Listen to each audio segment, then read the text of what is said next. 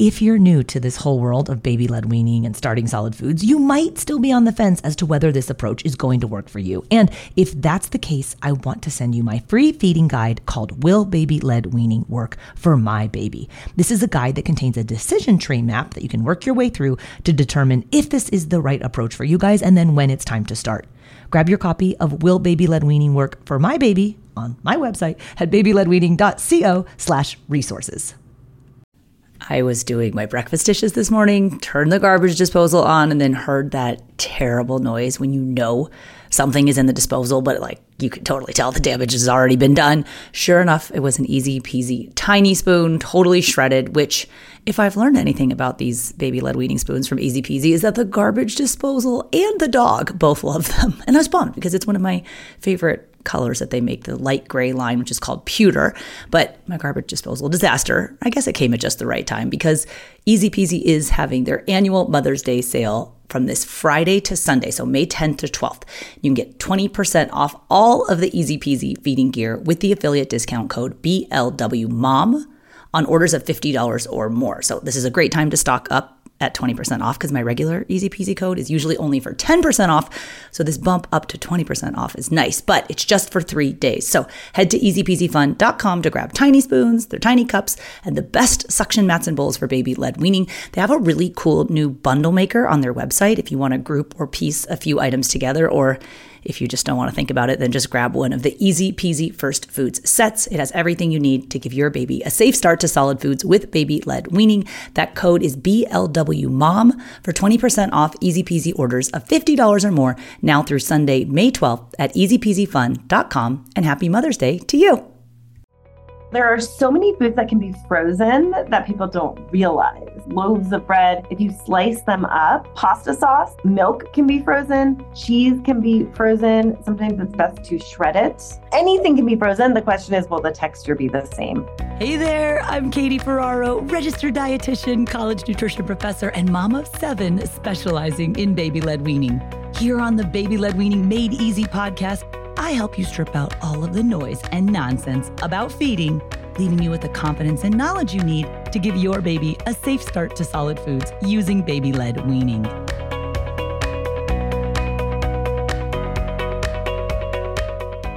Do you guys ever go to the grocery store filled with like good intentions of, I'm going to cook really fresh, wholesome meals every day this week, and then you buy a bunch of produce and other fresh food only to find it rotting away in your fridge a little bit later? Well, my guest today wants to help make sure that this does not happen to you. Her name is Dana Gunders, and she is the executive director of ReFed, the only organization in the United States dedicated solely to reducing food waste. Dana is a mom of 2. She did baby-led weaning with her 2 babies. She's going to talk a little bit about that. She's also going to blow your mind with some stats about how much food is wasted in the U.S. She said something to the tune of like 1/3 of all food goes to waste. I couldn't believe it. And while we both agree that talking about sustainable food production is very important and actually implementing sustainable food production practices is, we've covered it a ton on the podcast, Dana makes a really good point that like all the sustainable practices in the world for food production fall short if we're then throwing away 1/3 of all the produced food. So while we could sit around and lament food waste, what I really like about Dana and her work is that she provides actionable steps that we each can take to lower food waste in our own home kitchens. So from things like treating your freezer as a temporary food storage machine to really learning how to understand what the dates on your foods mean. She took issue with my statement. I've been a big like when in doubt, throw it out. And she gave me like 5 reasons why I should not think like that. So I appreciate that. She's got great ideas on how to incorporate borderline produce into delicious meals. Dana has some wonderful ideas. I learned so much in this interview. She's also the author of the Waste-Free Kitchen Handbook, and she's sharing some great resources. So if you would like to start working towards reducing food waste in your own household, because I know you guys are taking a lot of time to make all these foods for your baby and food prep, and you don't want them to go to waste, Dana has some great ideas. So with no further ado, here's Dana Gunders talking about some waste-free kitchen tips. It's great to be here, Katie. Thank you. I am so excited to learn about some waste-free kitchen tips. But before we get started, could you tell us a little bit about your background and how you came to specialize in such a unique area?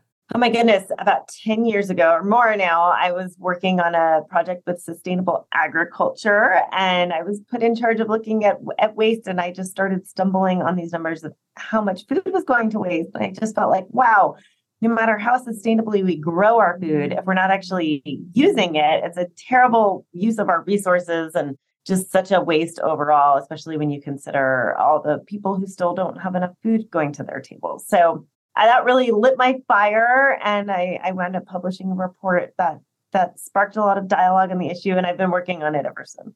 As Refed's executive director, what does your typical day-to-day entail? Like, do you guys work primarily with business or individuals? And if you don't mind sharing, what's the mission of your agency? Yes, we are the only organization in the US that is entirely dedicated to reducing the amount of food that goes to waste across the country.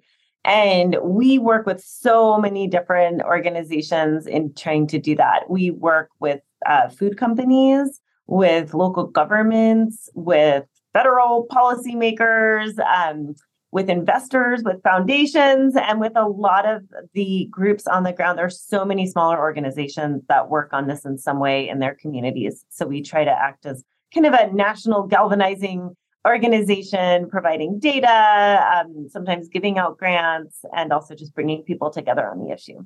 So I know when we were chatting before the interview, Dana, you mentioned that you also did baby-led weaning with your two children who are 5 and 7 now. Since our audience consists primarily of parents and caregivers and guardians who are watching out for babies 6 to 12 months, they're starting solid foods.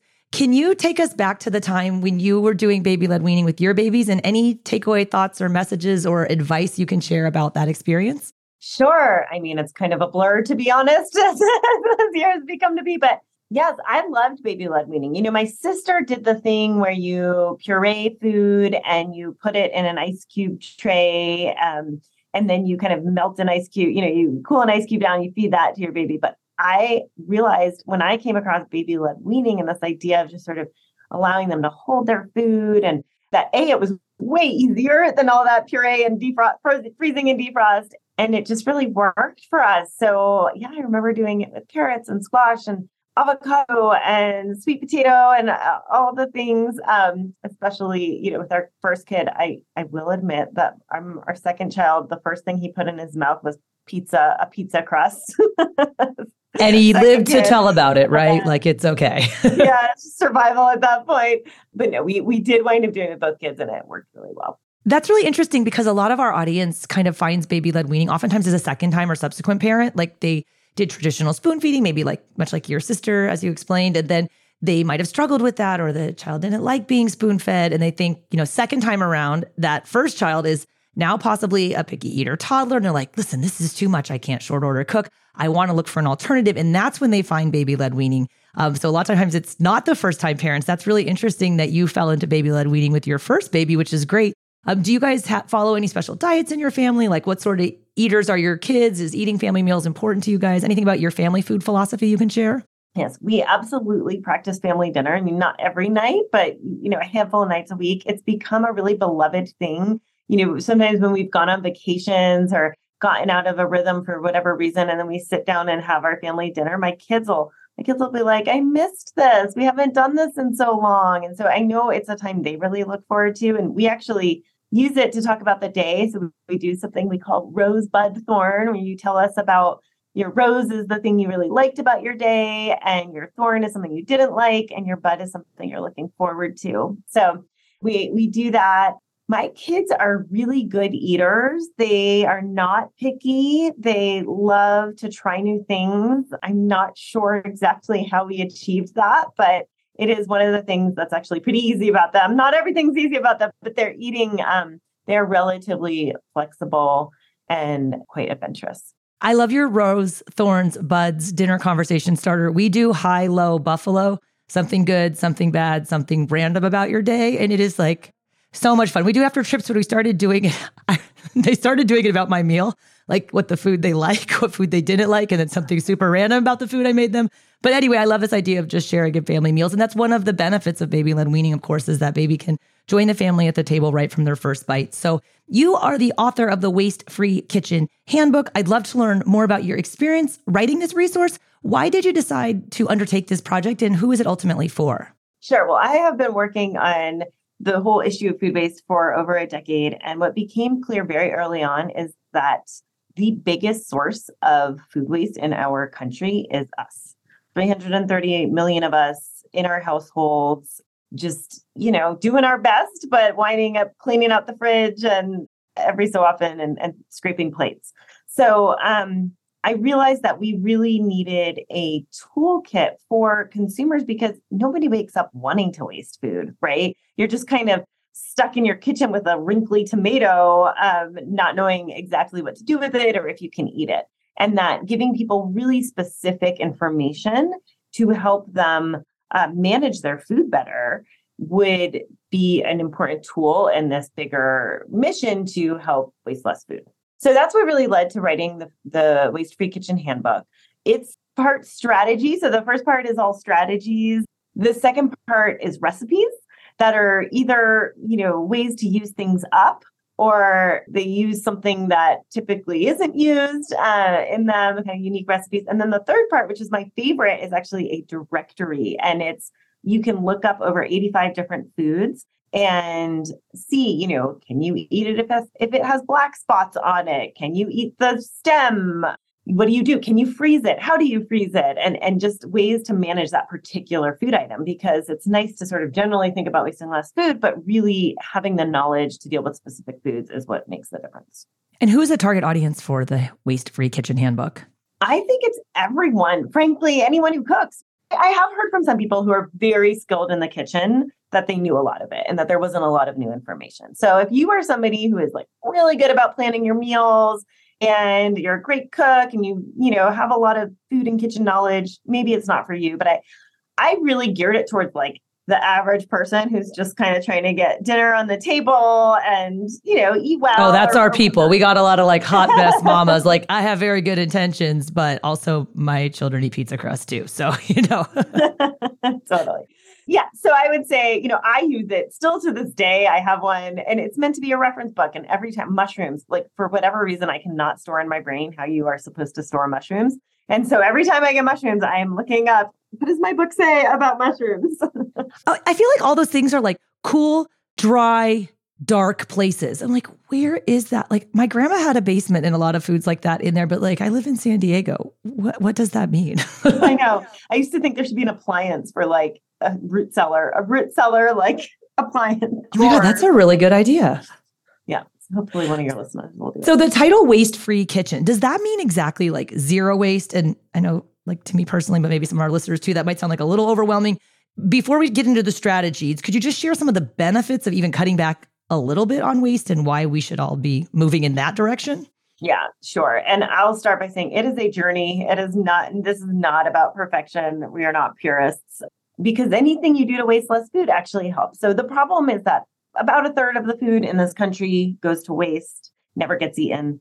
It winds up being about $400 billion worth of food for the average household of 4 people. It's probably about somewhere between $1,500 to $2,000 worth of food that you're actually buying and not eating. It has huge implications from a resource perspective. So everything it takes to grow, cool, store, cook food goes into growing that food. In fact, if all of our uneaten food were grown in one place, it would be a farm about the size of New Mexico. It would use as much water as Texas and Ohio combined. And then all that food would get put into trucks, one semi truck every 20 seconds. And they would drive all around the country, except instead of going to a place where they could be used, they would go straight to landfills where the food would rot and produce methane, a powerful greenhouse gas, when it got there. So it really is an enormous waste of resources as well. And wasting less food is one of the easiest and most effective things you can do in your home to impact your climate footprint and your resource footprint, as well as your pocketbook. So our audience consists primarily of parents, babies 6 to 12 months, just making that transition to solid food. A lot of our listeners are really new to cooking. And so I'm curious, what tips or strategies on moving towards waste reduction can we all easily implement in our homes?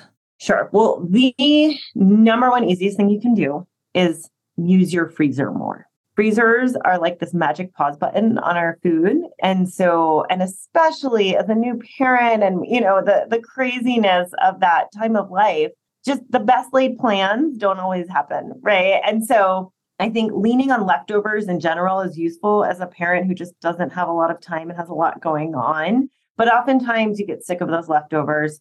Being able to pop them in the freezer just for a week, right? Your freezer can be short-term storage. It doesn't have to be long-term storage for 3 months where everything gets freezer burned.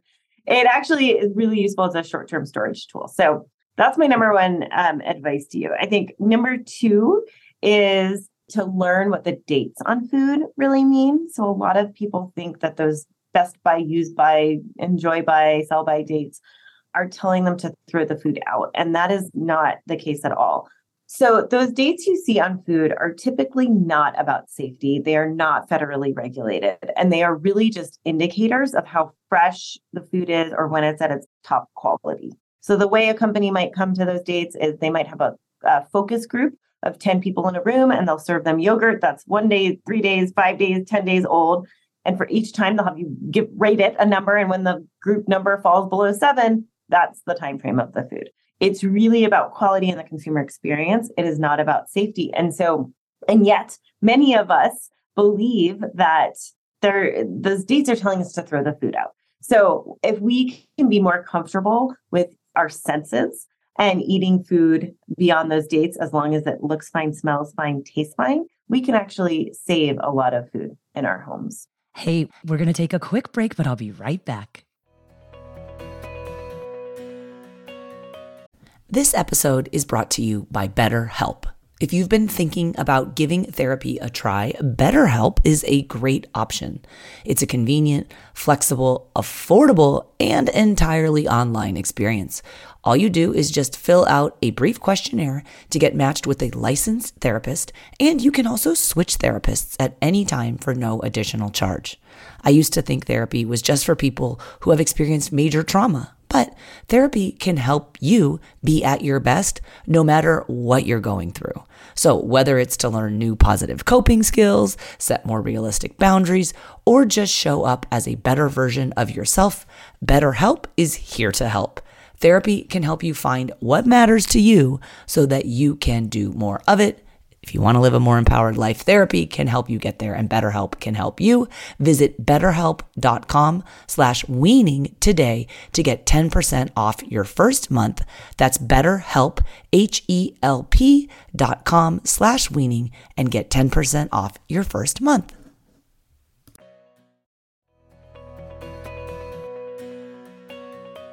Dana, people ask me all the time as a baby-led weaning dietitian, Katie, what do you think about the saying food before one is just for fun? And I'm always like, I have thoughts, like good and bad. Like the saying that comes to mind for your realm of expertise is what I always find myself saying, and now I'm questioning myself, when in doubt, throw it out. What do you think about that statement? I understand why people follow that phrase, but I just think it's really unfortunate that we are so scared of our food. And we don't need to be, right? We have the safest food supply in the world. We have the safest food supply in the world. And also, I think there's a little bit of a misunderstanding here, because when people hear about foodborne illness, that is pathogens that are on the food, regardless of how old it is. So that's E. coli, salmonella, listeria. Those are either on your food or they're not. The industry works very hard to not have them on the food. But regardless of the date on your food, if those are on your food, they're going to get you sick, right? The bacteria and enzymes that decay food are totally different.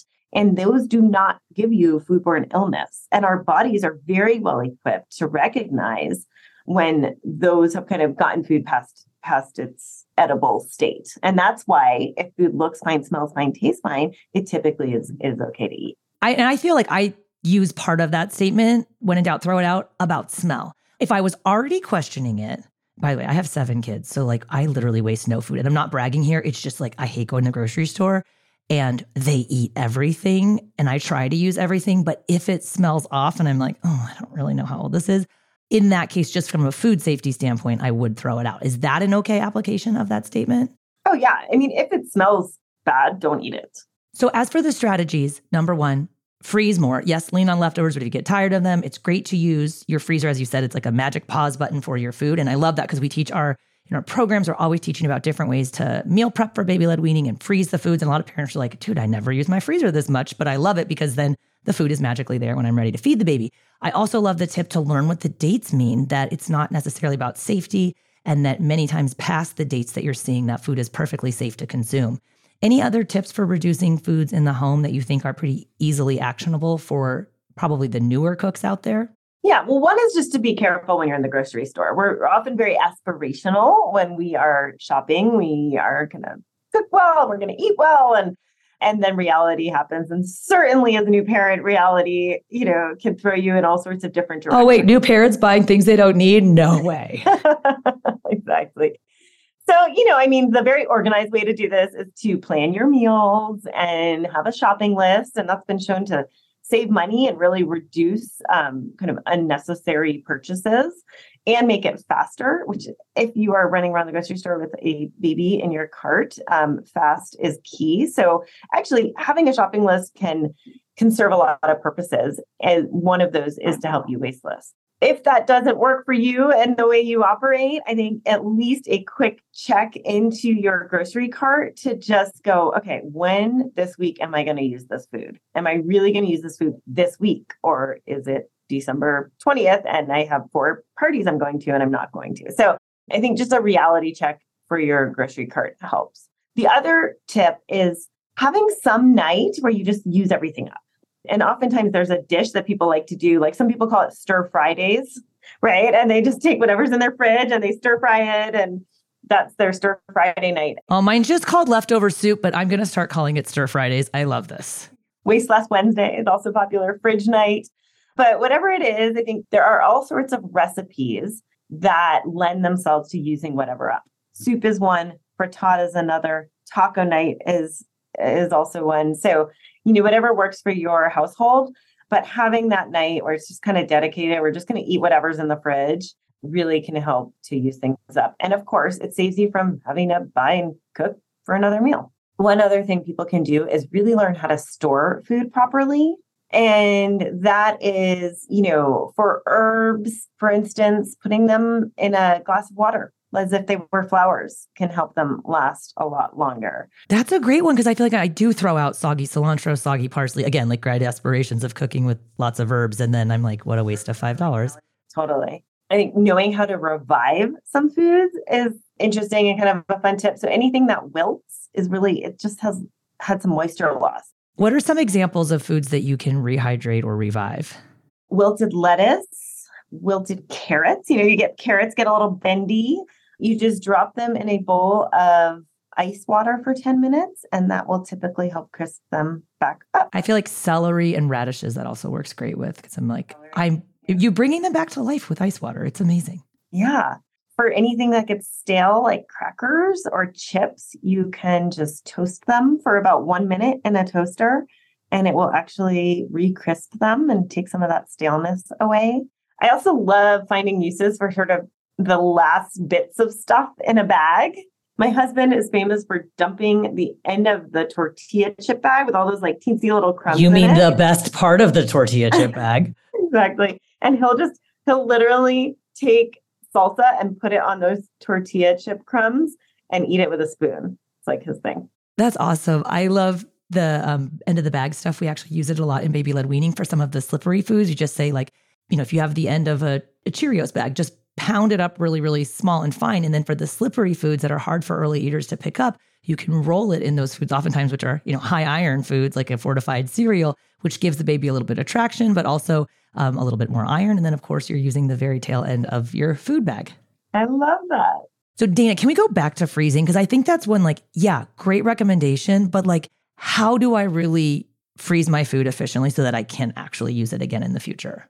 Yeah, well, there are so many foods that can be frozen that people don't realize. And I think that's really important. So for instance, bread, like fresh bread or loaves of bread, if you slice them up and you put them in the freezer, then you can just take one slice out at a time and pop it in your toaster directly from the freezer, and it'll be really fresh. Another, when I go on vacation, I literally just open up my refrigerator and just stick everything in the freezer. So I've tested a lot of these things. Pasta sauce is one. It kills me that I always have half a jar of pasta sauce. And it turns out you can freeze both pasta and pasta sauce just by throwing them in the freezer. And then you take them out when you're ready to have that meal again. Milk can be frozen. Cheese can be frozen. Sometimes it's best to shred it. And use it kind of for shredded purposes when you defrost it, because the texture might change a little bit. And eggs are actually good 3 to 5 weeks after their sell-by date. But should you miss that or get close to it, you can take them out of their shell, scramble them, but don't cook them and put them in the freezer that way. So scrambled egg batter, basically, pre-cooked. Yeah, like raw scrambled eggs. I never knew that. And since you've done the research, can you tell us what you can't freeze? Like, I know from firsthand experience, yogurt does not freeze well. Yeah, yogurt does not freeze well. Beans, I've had mixed success with beans. I know some people... Like legumes, like dried peas and beans, pintos, black beans, or like green beans, snap beans, that sort of stuff? Oh, like black beans and pinto, black beans, lentils, those sorts of beans. The texture seems to change a little bit if you freeze them. Anything can be frozen. The question is, will the texture be the same? So honestly, I think with the texture thing with freezing, with some of the other things, a lot of this comes down to mindset, right? And if you kind of just have this mindset that you're going to use everything, you maybe overlook a texture. Maybe you throw it in a blender and make something else out of it, right? Give it some new life. Maybe you find ways to use your mashed up cereal to, help with things not being slippery. I think when you have that mind, we all have such specific food habits that it can be hard to give these general tips. And I think if you just have the mindset that you're going to use everything, you figure out what works best in your own situation. Hey, we're going to take a quick break, but I'll be right back.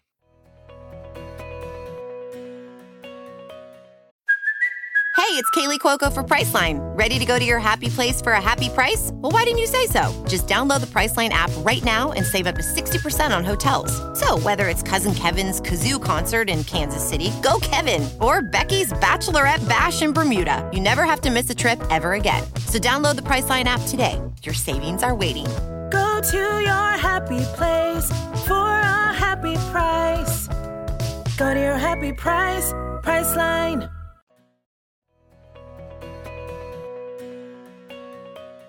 I love that idea, this kind of changing our mindsets about using really all of the things that you do have in your home kitchen, things like soups and casseroles, especially for baby smoothies. You guys were always talking about ways to practice with that open cup with your baby, putting your borderline produce in the blender with some ice. Another one, I know I have a very frugal sister that has 6 kids as well. And she saw me throw out a pineapple core the other day and she was like, next time you have a pineapple, you don't throw the core out, you put it in the smoothie. And I was like, oh my gosh, I never knew that you could even do that. And I started using that. Now I'm not even throwing out the pineapple core, which is pretty cool. Yeah, totally. It turns out the greens on strawberries are actually edible, but they're a little bit tough, but you can throw those into a smoothie too.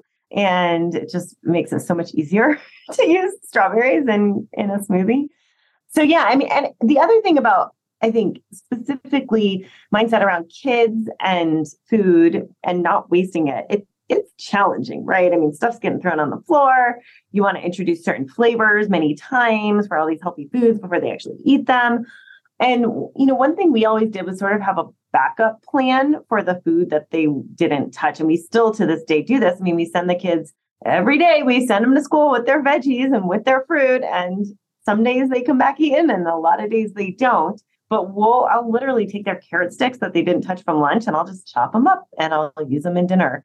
Or sometimes I'll take that half sandwich that they didn't eat and I'll eat it the next day for lunch. So just kind of thinking like, well, is there a backup plan for this? Can we use it in our family somehow? Even if the child doesn't eat it, can be a way to reduce waste.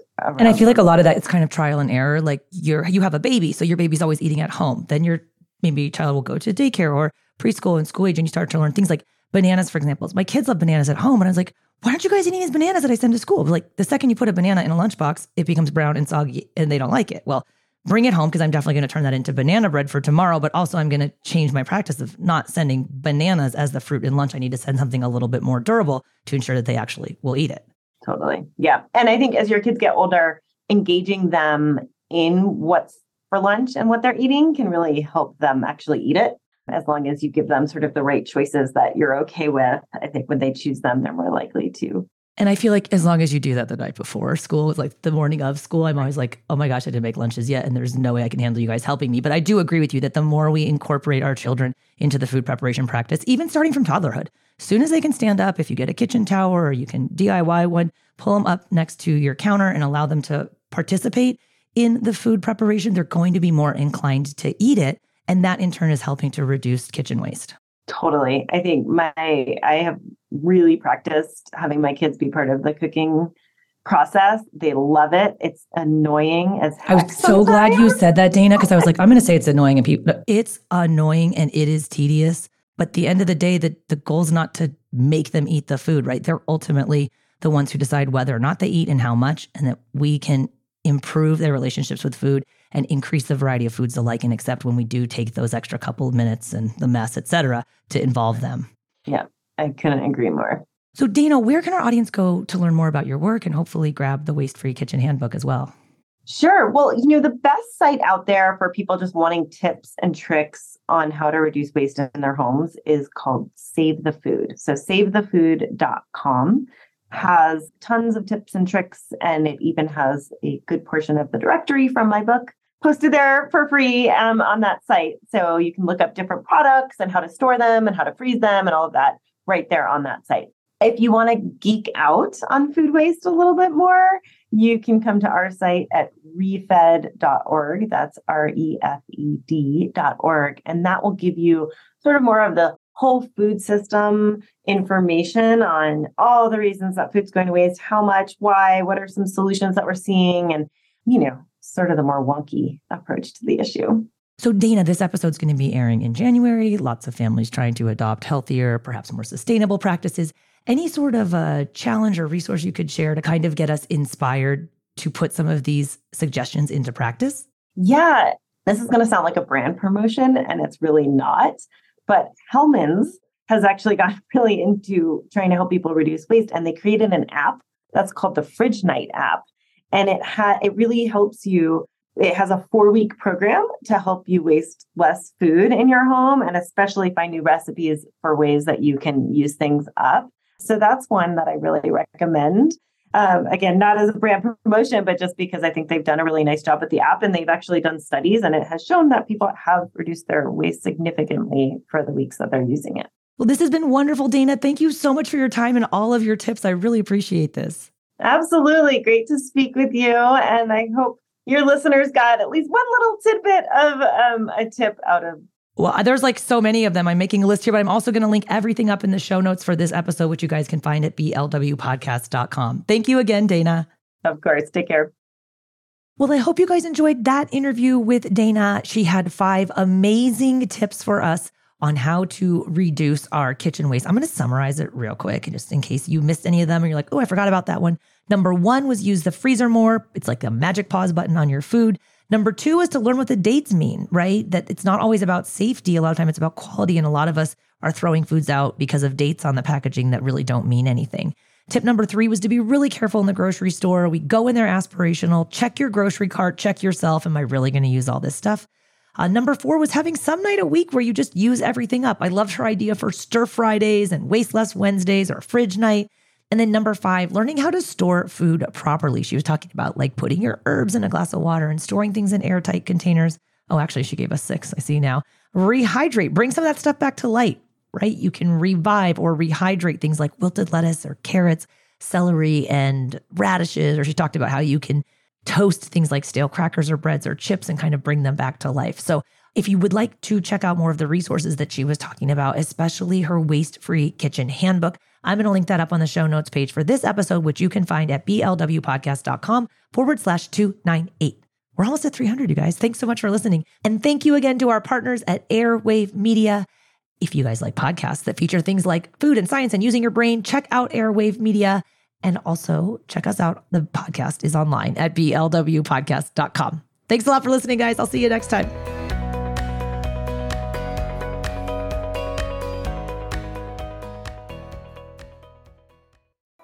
From the terrifying power of tornadoes to sizzling summer temperatures, AccuWeather Daily brings you the top trending weather-related story of the day, 7 days a week. You can learn a lot in just a few minutes with stories about impending hurricanes, winter storms, or even what not to miss in the night sky. So listen and subscribe to AccuWeather Daily wherever you get your podcasts. That's AccuWeather Daily wherever you get your podcasts.